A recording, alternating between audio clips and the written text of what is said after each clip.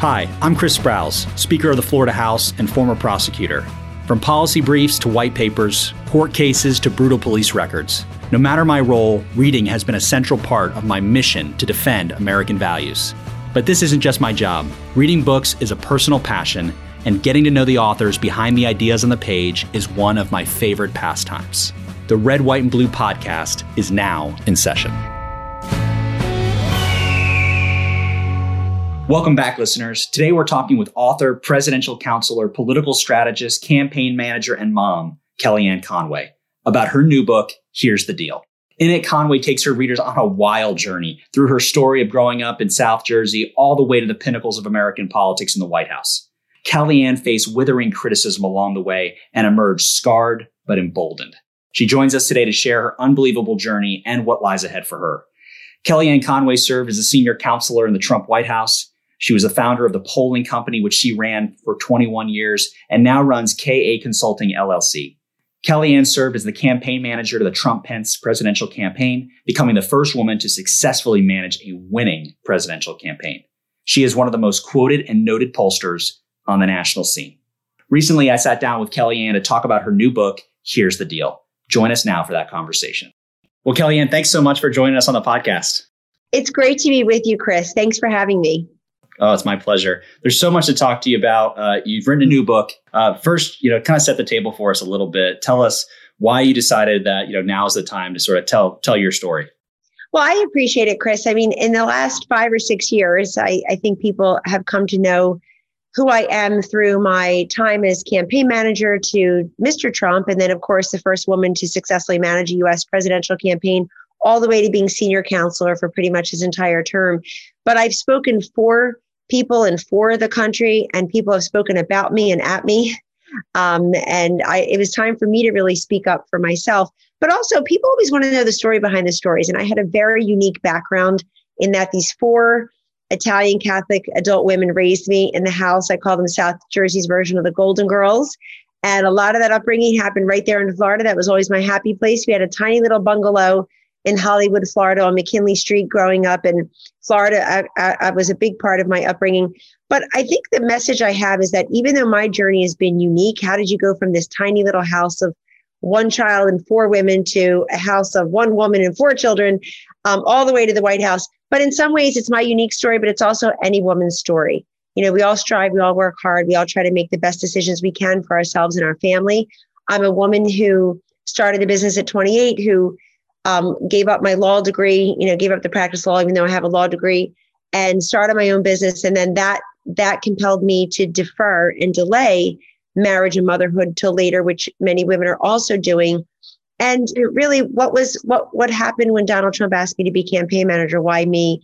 What was our conversation? Some never before told stories about decision-making processes in the White House. What happens to the 74 million Trump-Pence voters, who are really, many of whom are suffering right now in the Biden-Harris economy and energy dependence and et cetera. But I also wanted to tell everybody that I was raised in a house where we talked about so many issues of the day in the 1970s and 80s, but I don't recall ever having a single political conversation.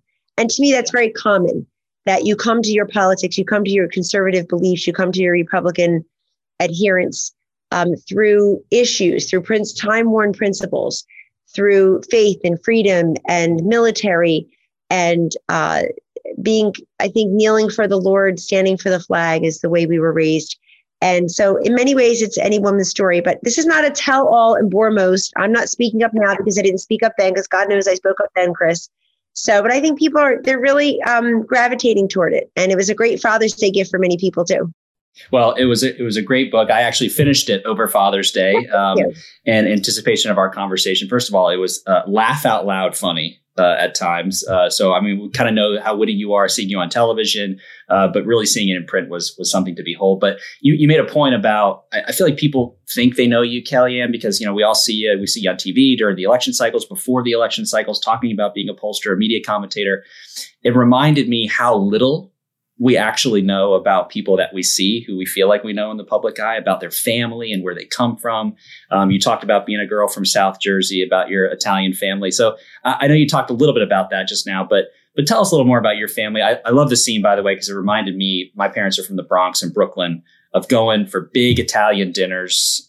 It's like the 7th course. Yes. And they just like, why can't you keep eating? So, you learned a lot during that period of time, which I feel like transitioned later into being a pollster and so forth. So to give us a little bit of a flavor for that. I'm so glad you're keying in on that. All these interviews are so different depending on what the interviewer wants to discuss. So yes, I grew up in this Italian family. I obviously favor my father's Irish side. My father left when I was 3, Chris. I don't want people to feel sorry for me. No child support, no alimony. I met him when I was 12. And he asked if he can come back into my life. I said yes. And I got a father and a half brother out of it. And I do try to tell people that because I'm a flawed person who seeks redemption and mercy and forgiveness routinely from people, and certainly from God, I decided to give that when I was asked of that at age 12. And I really try to encourage people to do that as well. So, but I was raised in this Italian house, and my grandmother, the matriarch, Antoinette, in the house, she would cook with just 4 burners, no pantry, no microwave, nothing like that. 1 oven, 4 burners. And we would feed the masses with the makeshift folding chairs and card tables. I mean, just dozens and dozens of people, certainly for holidays, but really, Chris, every Sunday for Sunday dinner, which was at 3 p.m. somehow, 2 or 3 p.m. And I'd invite people from college, from law school, jump in my car, come up for the weekend, do your laundry, bring back some leftovers. But I remember inviting somebody, I wrote about this. I invited a friend, and I looked over and she had nothing on her plate. She was like trembling. I said, what's wrong? She said, why is everybody yelling? I said, nobody's yelling. What do you mean we're yelling? And of course we were just talking. It's very lively, talking about issues of the day, looking people in the eye. And those raucous Sunday dinners really, I think, helped me choose the career I love, which was the gift of my professional life, Chris, before I was Donald Trump's campaign manager and senior counsel in the White House, was I was a professional pollster, and again now, have another company now, but for decades, literally for over 20 years, I would go to all 50 states. I've been to every single state doing projects there, talking to people in focus groups, poring over polling data. And instead of acting like a Hillary Clinton, where you denigrate and castigate people as deplorable and worse, irredeemable, I learned to appreciate and assimilate and just adore the simple wisdom of the American people. People, and you know this because you're an elected official, God bless you, people have such great ideas. If they were our representatives, things would go very differently.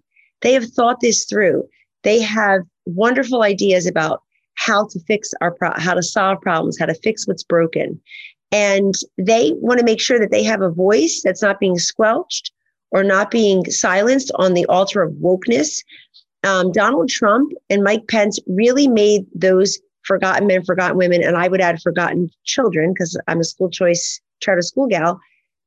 They, Chris, they felt like finally somebody was there for them because they saw in Donald Trump a political outsider, and they see themselves as political outsiders, pressing their nose up against the glass, looking in and saying, when is it my turn? And I was also a bit of an outsider because I was never, and I write in the book, I'm a non-feminist, certainly maybe an anti-feminist, but post-feminist.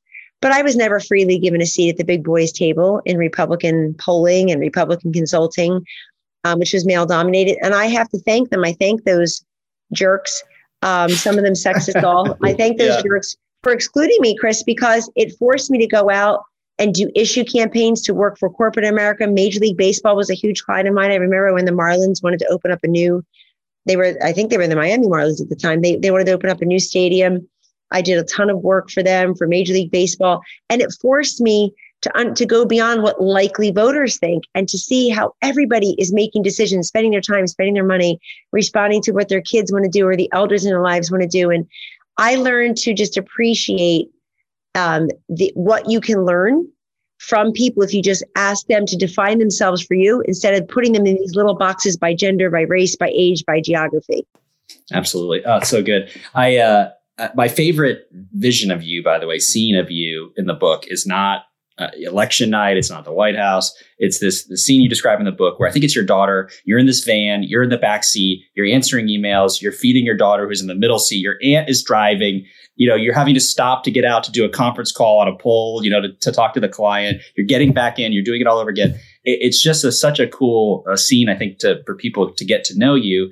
But also, as you mentioned, you transition into this time of advising people about what normal people are feeling and thinking. You are a normal person. And candidly, in my experience in politics, a lot of times there's not always normal people who are trying to advise us. So I think that seemed to really be something that you were able to capitalize on. Yes, I call it cheerful chaos. And that was the beginning of motherhood, Chris. It was a boy and a girl. I had boy-girl twins. They're now 17 and a half. They feed themselves, thankfully.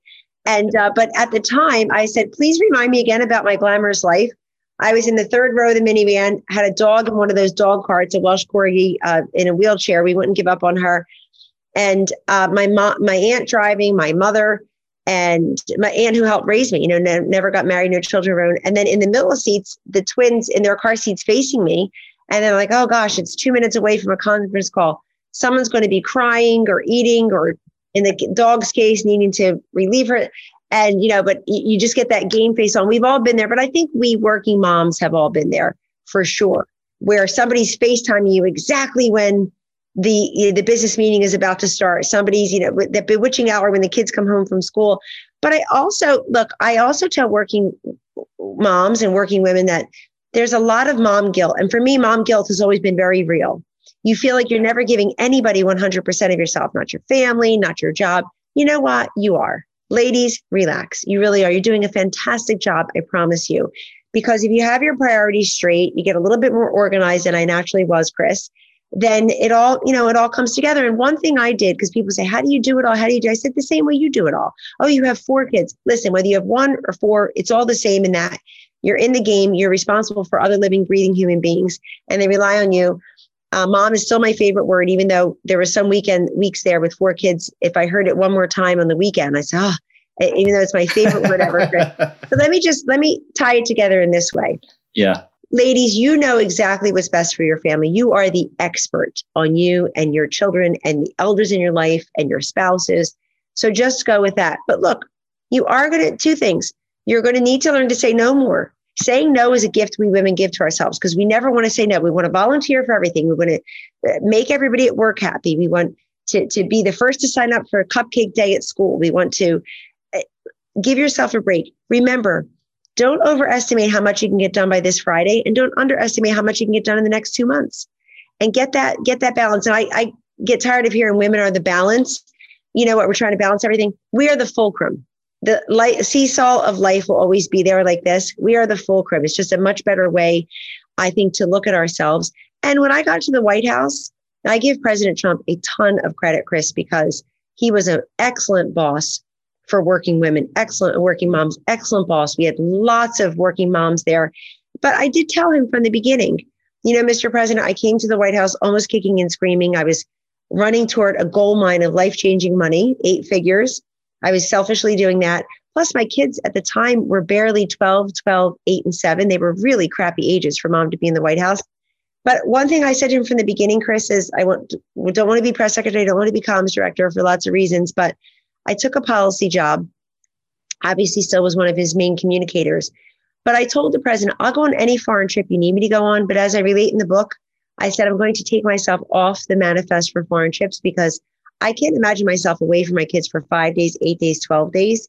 That's just not going to work for our family. I'll come to work every day, get a lot done, be on Capitol Hill for you, be at the White House for you. But I need to go home every night and be there for those kids. So it's just an example, a big, maybe a bigger life, next level example of what all the moms do. We have to learn to say no to other things to be able to continue to say yes to our children. Absolutely. And I'm glad we did this. And I'm glad we started this conversation. That was not planned, but it's a perfect segue into what I wanted to ask you about, which is you, of course, become a pollster. You become a female executive of your own company, which was rare for pollsters at the time, certainly.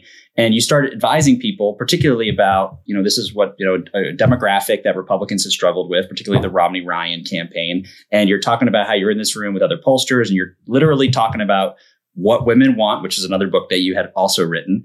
And nobody's listening. and you're essentially kind of, if I understood correctly, really laying out the pathway to increase, or to decrease the gender gap for Republicans that of course, President Trump ends up using, years later in 2016. So kind of tell us about that experience and how it ended up influencing the Trump campaign. Yeah, so I learned early on when I had my own company, and CNN of all places hired me to be a political analyst, which it was very rare to be paid to go on TV and talk in those days. I didn't think I knew what I was doing, but they saw something. So I tried. So that gave me sort of a one-on-one audience with lots of candidates and people in the C-suite and corporations, and certainly sitting senators, members of Congress, governors, et cetera, state legislators. And it was great because they said, I saw you the other night on CNN and you said something about the gender gap. Can you tell me again? So I learned, and I had an elevator length speech for it too. Okay, if you can't remember everything I said, remember two things: that women are getting the 4 M's and they become a little bit more conservative, maybe vote a little bit more Republican: marriage, motherhood, mortgages, mutual funds. And then I realized, I have a mortgage and a mutual fund and a lot of student loans, but no marriage and motherhood. And I thought, you know what? I dug into that a little bit more. And that was really the going ethos in this country among women at the time. And still even more now, Chris, which is we are a product of our choices, not victims of our circumstances. And I think the left loves to think of women as victims. The patriarchy is coming for you. You're always put down. You don't have this. You're not that. And women want to be uplifted. They want to have somebody who's hopeful and optimistic and give them some facts and figures they can relate to and they can deal with. So I always said, listen, women are doing those 4 M's, but maybe in a different order, and maybe not all 4. Some are having the mortgages and mutual funds, no marriage and motherhood. Some are doing motherhood, no marriage. Some are doing marriage, no motherhood. So whatever it is. And now I have what I call the SAFE acronym, that women are not just looking at issues, but themes: security, affordability, fairness, or foreign policy, depending on the situation now, and education. And security can be everything from national security, small s social security, freedom from crime, drugs, gang violence, capital S social security, because a lot of women are most women are in charge of their retirement savings now, and they outlive men by about 7 years. It could be obviously financial security, housing security. And then affordability, everyday life has become unaffordable. I actually wrote about 15 years ago that when women are at the grocery store or the gas pump, which of course, look where we are now, but 15 years ago, I wrote about this. And I said, stop talking to women from the waist down. You make it sound like all we care about is abortion. It's insulting. Stop talking to me from the waist down. The waist up is where my eyes, ears, mouth, heart, and brain lie. And so that sounds a little harsh, but I like to shock the conscience a little bit. And we have the Dobbs case coming down the pike soon. I mean, any minute now, any day, any week now in the Supreme Court. So yes, of course, women care about abortion. Many are pro-life, by the way. Many say, what do you mean you can have an abortion the 7th, 8th, and 9th month? That's not America. That's not what I believe. So I tackle all of that in the book. And the anecdote you tell, I almost started the whole book out with that anecdote because it was so searing that 9 years ago, when Ken Cuccinelli was running against Terry McAuliffe for governor of Virginia, they wouldn't give me the polling. They had to give that to the big boys. So the same polling firm that did Bob Dole's polling, Mitt Romney's polling, John McCain's polling, Jeb Bush's polling. Do you see a trend here? Donald Trump would have never hired them. And they were doing Ken Cuccinelli's polling. So they gave me the focus group. So I was focus grouping women all over Virginia. And we had done, it was the third and final focus group. And I came out after sitting there for 2 hours with women, swing voting women in the suburbs. And I came out to debrief and they were gone. All the male consultants were gone. And I put in the book probably to, talk to their 3 kids who their second wife was, raising, as they, talked to them for the 3rd night in a row for 2 seconds and went out for their steak and martini dinner. But they had no interest, forget about me. Yeah. They had no interest in what the women had to say in these focus groups. And Ken Cuccinelli's pollster told him he was losing by about 8 points. Reince Priebus, then the chairman of the RNC, had 2 governor's races that day, Virginia and New Jersey. And he was in New York by lunchtime, even though he lived in Virginia, because he was told because Chris Christie got reelected as a governor of New Jersey, thankfully, with my vote, and certainly included. And Reince wasn't even in Virginia because the pollsters had said Cuccinelli had no chance. He lost to Terry McAuliffe by less than 3 percentage points. And had they just listened, had they read the damn memo, I put together a 15-page report. I could do an 18-page report with quotes from the women. But I got to tell you, Donald Trump was different, and he wanted something different, and he was willing to take a chance. And I say I had developed the secret sauce on how to run against Hillary over a series of years on 2 ways quickly. One is I had become a student of Hillary Clinton. And I noticed that so many advantages women candidates have. You're seen as less corruptible, more ethical. You're seen as fresh face, new blood. You're seen as a consensus builder, a great negotiator, a peacemaker. Nobody saw Hillary Clinton that way. So she couldn't advantage herself that way. They didn't trust her necessarily. And they wanted something fresh and new. And they wanted someone who had a ton of experience, but not in politics, and ended up being Donald Trump. Plus, I had listened to women and men for years. And I knew that Donald Trump was the wish fulfillment of what they were looking for, a political outsider who had a different kind of experience they can relate to, somebody pre-verified. And this is a great message for you as an elected official and for all the folks out there. You know what? If you take an issue that's mired in single digits, if you have the courage to not just follow the polls, but have the polls follow you, Donald Trump did that with immigration and trade. He took two issues, Chris, that were mired in single digits in the polling, and he elevated them into the public consciousness and into his presidential platform.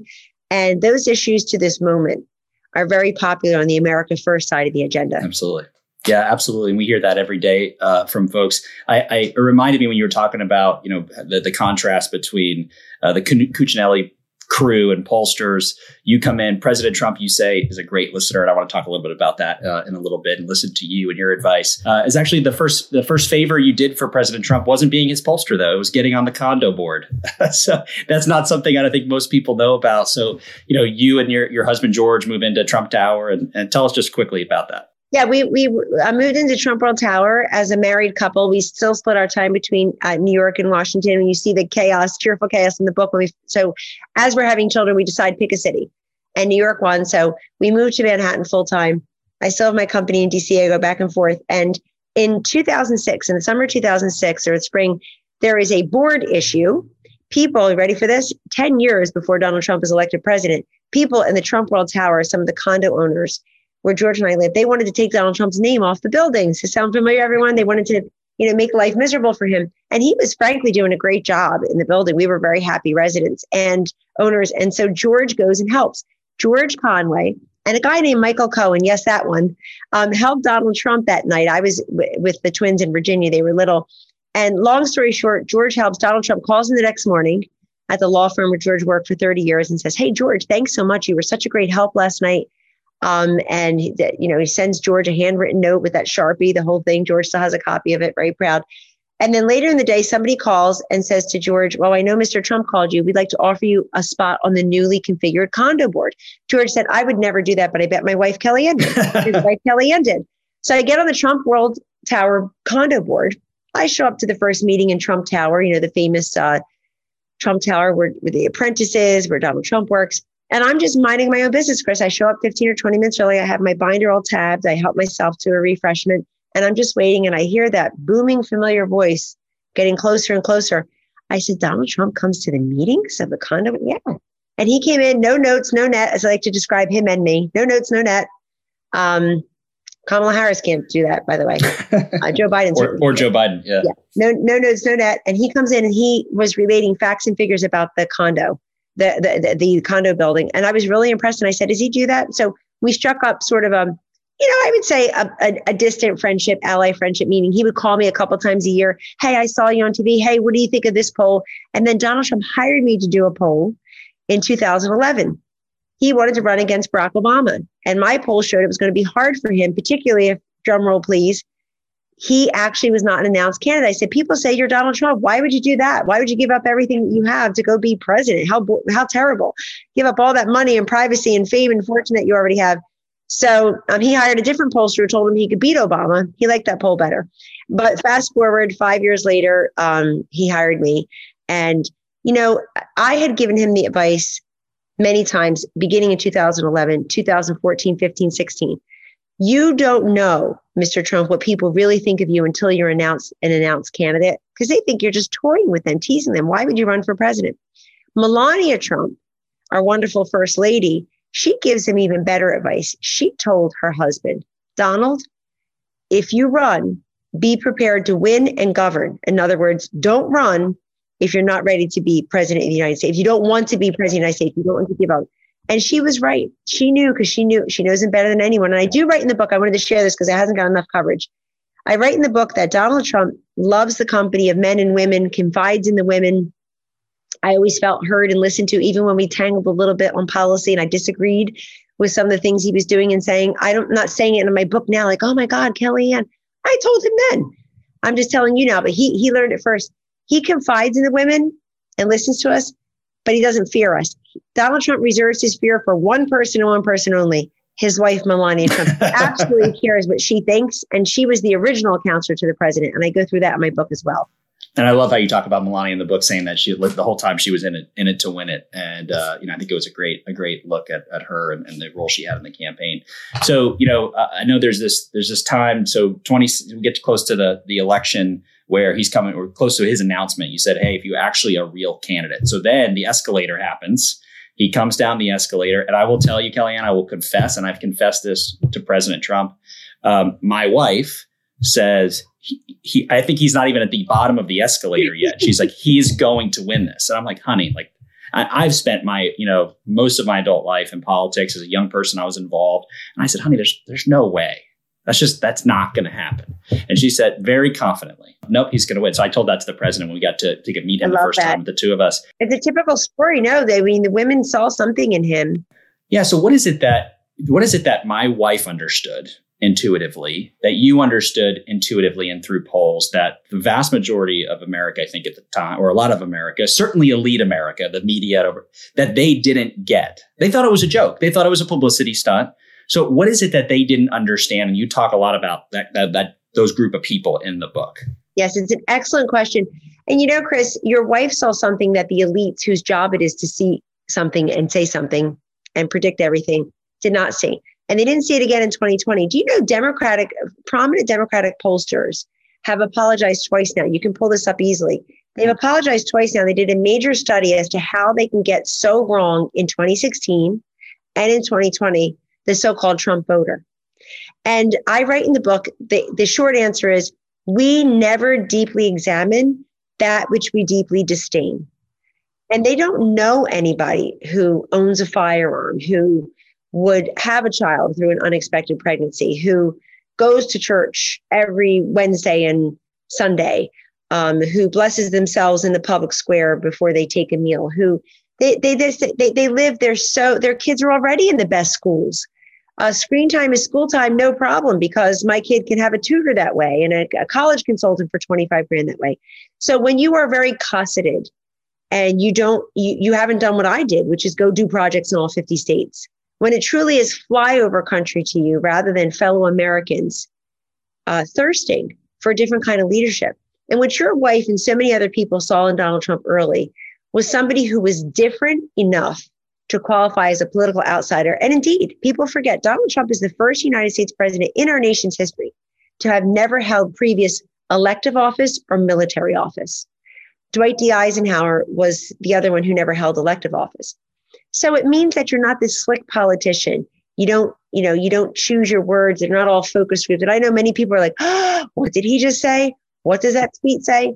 I got it. But for many Americans, they love that because they felt that they had transparency and they had access to a presidential communication instantly and without all that slick focus grouping, instantly and free of charge. I write in the book, Democratization of Information. He did it in the White House because the plumber on the job, the stay-at-home mom, the billionaire CEO could all access a presidential communication instantly and free of charge. But actually, he started it coming down that escalator. And it's what your wife and millions of Americans saw. This guy is just going to tell me how it is. He's not going to have people whispering in his ear. He's not going to have, and it's a funny thing about Donald Trump that I write in the book that nobody ever says. He does not use conversation fillers. You never hear Donald Trump say, like you listen to Obama and Hillary, it's like texting with a teenager, like Donald Trump doesn't, he just keeps talking like me. He just keeps talking. So once in a while, when you keep talking, you get yourself in a little bit of trouble. But people at least, listen, I think it's very simple. What your wife saw early is what people saw when Donald Trump was president. Let me make very clear. In the White House where I worked, no one ever had to ask, who is really the president? Who is really running the show? What does the president think about that? We knew every single moment the answer to every single question. Yeah. And America knew. Virtually instantly where he was. I love that you talk about, you said when you took on the role, you became, the first female to run a presidential campaign successfully. And you said, you made a point, I think at least a couple of times, to mention that the president was a listener, that he listened to you and what you had to say. And my wife and I got randomly invited on Air Force One by the president, which I'm pretty confident he's the only president who randomly invited people on Air Force One. But what really struck me about the personal interaction was how much he would ask a question and intently listen to the answer. I'm a politician. We've been in politics for a long time.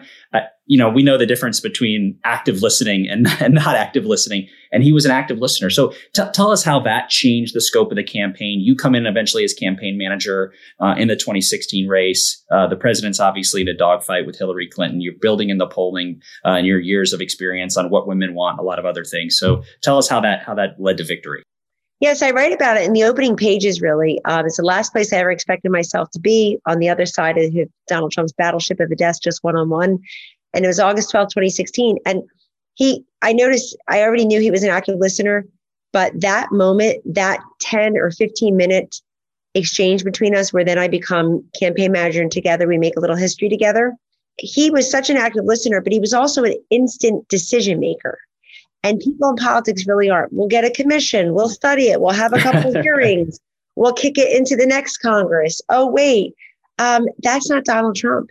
And he took that volume and velocity with which he has worked for years into the White House. And look, it wasn't for everybody. Some people got fired or cast aside or slinked away in shame or just quit because they couldn't take that kind of volume and velocity.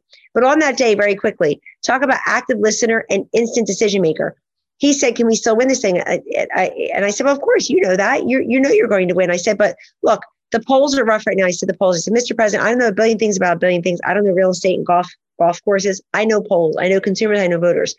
This election right now is all about you. He said, I know I get the best press coverage. I said, well, you get the most press coverage. He said, oh. And I said, it's not that there's a difference. If we can even it out, even just a little bit, it's now like 98 Trump, 2% Hillary, and that's great for Hillary. And by the way, Chris, sadly, regrettably, 4 years later, that was great for Joe Biden. Yeah. Him 2% Biden in the bunker, 98% Trump. You want it to be more even if it's 70-30. And so he agreed to that. And we started making Hillary an issue so that you knew your choice was not Trump or not Trump. Your choice was Trump, or you had to swallow hard and cast aside your distrust of her and dislike of her, Hillary. So he agreed to that. The other thing he agreed to, I said, look, her blue wall is real. What we should do is we should do two things. And he agreed to both on the spot, which I couldn't believe. One was, I said, Mr. Trump, you have already blown to smithereens this fiction of electability. He can win. He can't win. Who can win? Trump, you're a joke. You can't win. You already beat 17 Republicans to get here. So let's cast aside this fiction of electability, which pretends I know that you can or can't win, and focus on electoral college, which is how you do or don't win. He agreed to it on the spot. And then the companion to that was her blue wall. I believe the Democratic blue wall is very real in 2016. And I said to him, let's focus on those 10, 11 states that Obama Biden carried twice with more than 50% of the vote, where Hillary's not at over 50% at any sustained level in any credible polling. And third, most importantly, Chris, where a Republican has won statewide for governor and or senator during the Obama Biden years. That included your Florida, North Carolina, Iowa, Ohio, Wisconsin, Michigan, Pennsylvania. Do these sound familiar to anyone? And even states we ended up not winning, New Hampshire, Nevada, Colorado. But he said, okay. And I said, okay. He said, yes. And I said, well, who do I have to ask? And he looked around. He said, well, you just asked me. I'm the guy in charge. I mean, I had given this advice to the Romney people. Yeah. I had given this advice to the McCain people. They don't want to hear it because they're conventional politicians. And this is the way you do it. And we were losing to Democrats like Barack Obama and Jimmy Carter and Bill Clinton. Yeah. Obama and Clinton were two-term presidents. That was totally unnecessary, everybody. And it happened. So I like to give this advice to lots of people down the ballot also. And I'm really excited that the Republican Party you and I belong to right now is elevating and electing people like Mayra Flores in the Rio Grande Valley in Texas. We've got Jeanette Nunez, a Hispanic woman. And I don't even like to be the bean counter. I mean, I'll put Jeanette Nunez against Kamala Harris any day of the week. In fact, that's a great idea. I served with Jeanette. I'd feel very bad for Kamala Harris if she was up against Jeanette. Well, there's this, obviously we go to election night. I love that you talk about how everybody's pumped up. And actually it was President Trump who was more cautious and measured the evening, which I thought was kind of an interesting look. And but there's this cool personal for you. You guys are in the ballroom. You've won. George, your husband, is got the black Trump hat on, and he yells out, "She did it." Yep. He was crying. My husband, George, was so proud of Trump, who Cool he moment supported, big league, but really so proud of his wife. And I do say in the book, people have to understand the facts that people say, oh, without Kellyanne Conway, Donald Trump would not have been elected president. That's debatable. But what will never be in doubt, without George Conway, his wife, Kellyanne, could not have been campaign manager to the level I was. We had 4 school-age children. He said, the only person I told about Donald Trump's offer to be campaign manager that day was my husband, George. And he said, Kellyanne, you're doing this. You have to do this. He said, I watched you be pushed aside. I watched these guys deny you and dismiss you. And I listened to your pitch. I've heard your pitch many times in speeches. I've heard your pitch, many times over the years. And you have to do this. He said, with you, Donald Trump can actually win. Yeah. And I did it. And George was really proud of me. And George, like me, accepted a big job in the Trump administration. That's just a fact. He accepted the position of head of the civil division at Donald Trump's Department of Justice. That's a huge job where all the civil cases go through.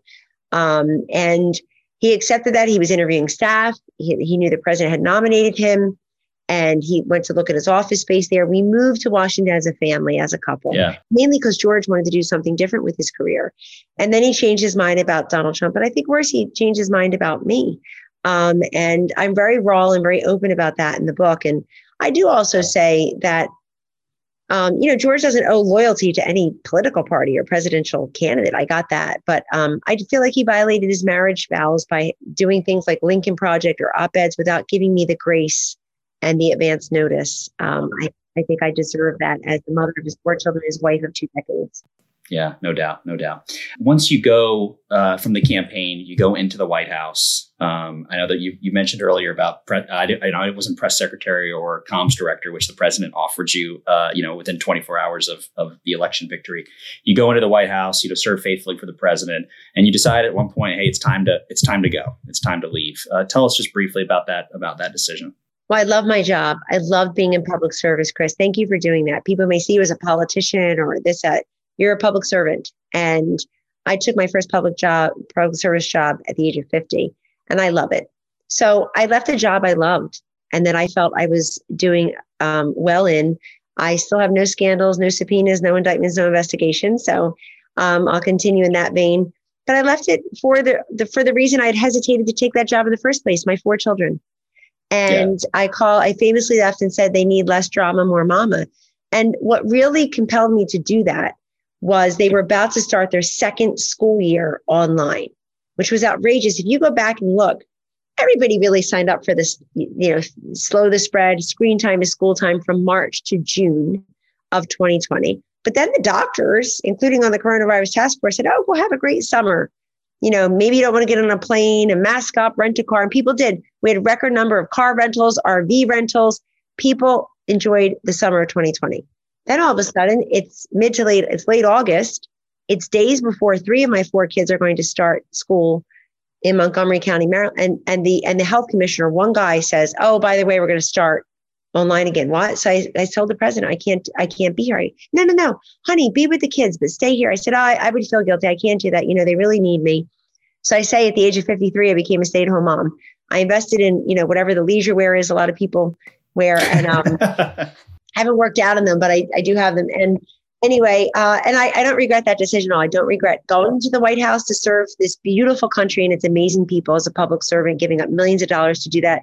And I don't regret leaving when I did, because I made good on my promise to my children. And I'll be back. I am with a majority of Americans, a majority of Floridians that are upset and distraught and a little bit angry and frustrated at the lack of leadership we have now from Biden-Harris. That's a majority of Americans right now. It certainly is a majority of independents, young people, suburban women. Everybody's upset. So I'm part of that majority. I'm part of the majority, not so silent majority that wants Biden and Harris gone. So whatever that takes, and whoever ends up running for president, I feel I have in me more public service. Yeah, I think so too. And then to win it for sure. Last question for you, Kellyanne. So many people write memoirs, they come out of a presidential campaign, and, in the marketing run up to the book release, it's all about the bombshell and the gossip and the thing that they're going to reveal. And I think I personally, that always turns me off. I think it says a lot about you that there isn't that in the book, and it certainly wasn't marketed that way. Just tell us, that I think that makes you different. I think it makes you unique in the political process, where people are always trying to do something for what's best for me instead of what's best for other people, or being a teammate and so forth. So tell us, that's just not who you are.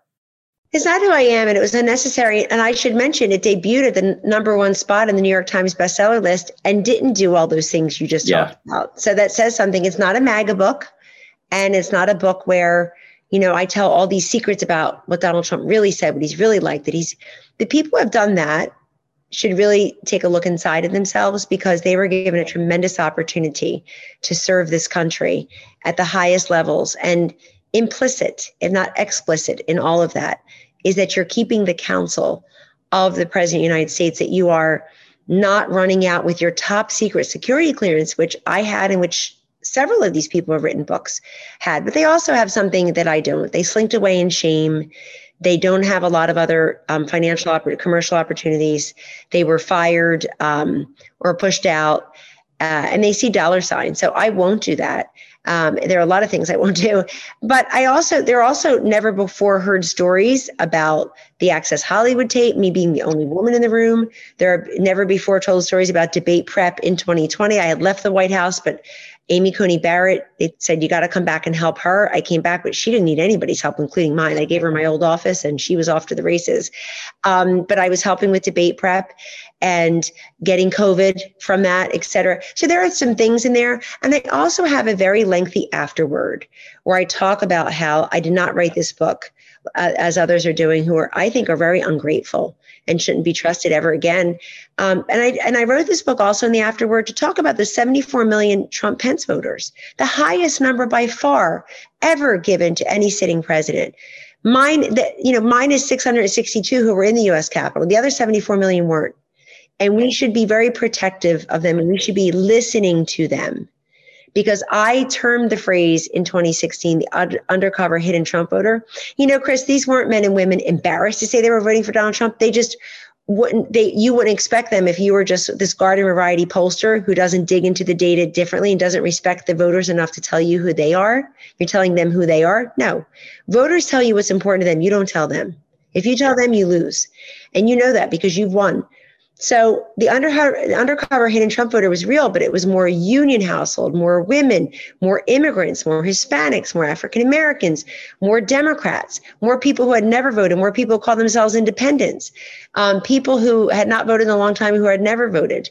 And I think they, in 2020, when the Trump campaign, of which I was not involved at all, that $1.4 billion boondoggle that did not help him win outright and overwhelmingly and should have, they talked about the undercover hidden Trump voter. There's no such thing in 2020. In 2020, they were all wearing the red MAGA hats and having boat parties. Right. So, they were on the boat with the Trump flag.